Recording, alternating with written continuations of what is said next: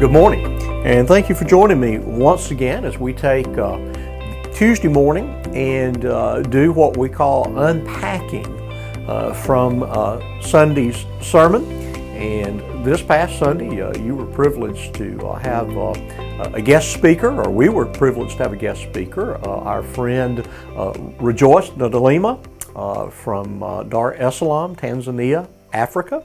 And Rejoice has been associated with us and associated with North Clay now for over 25 years.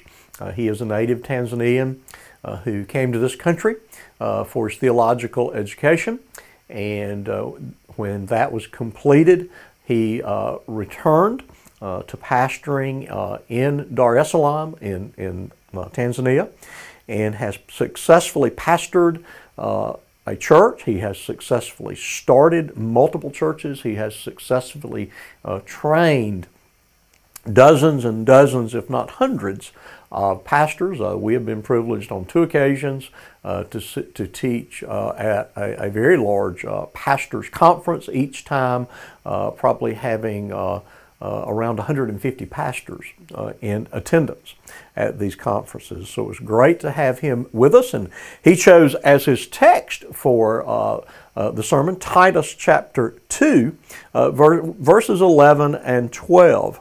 And so we'll take a look at those in just a moment.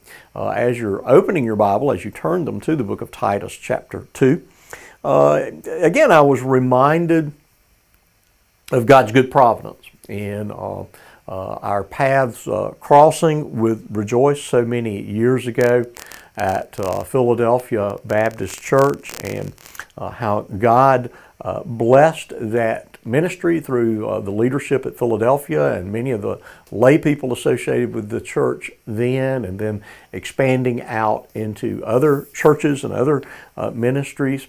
And so we have been able to be a very, very small part of what God has done in Tanzania and even beyond. And so it was, again, great to have him with us for many of our people, to reconnect with Rejoice and 2 of his daughters that were with us yesterday. And so what a great privilege. And so let's look at our text, and kind of remind you of a couple of comments that he made and some thoughts for us moving forward into this week.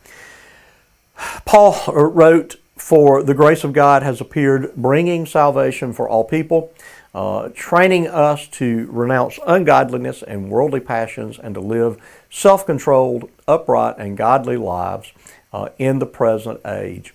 And probably 2 things that Rejoice really hammered down on, that he emphasized, was the idea of saying no to the godlessness of our world, and that there really is a reality that, as uncomfortable as it is for the believer many times, that we do stand against things, whether it is the powers and the principalities, or whether it's the way they manifest their philosophy into every aspect of our world, into the politics, into the education, into the media, into the judicial system.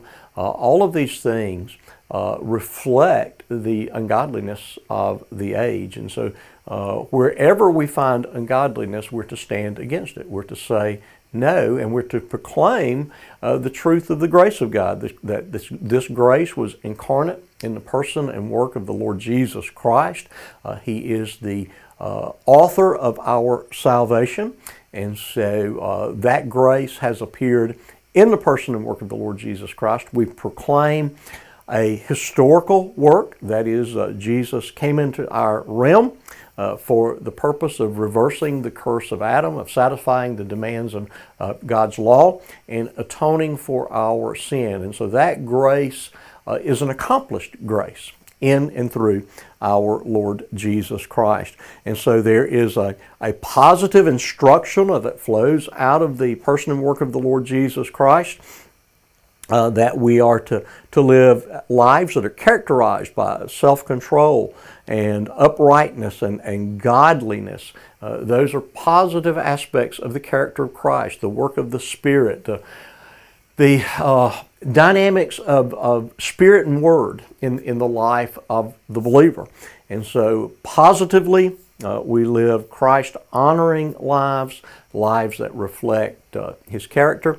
And then negatively, we are resistant. We say no to the godless agenda of our world, again, because God's grace has appeared, and it is both instrumental and it is instructional for us, that we are not really in doubt as to how to live, that the Word of God makes so much abundantly clear for us, and that which the Bible says to us and says for us, we are not in doubt. We may live with clarity and may live with conviction.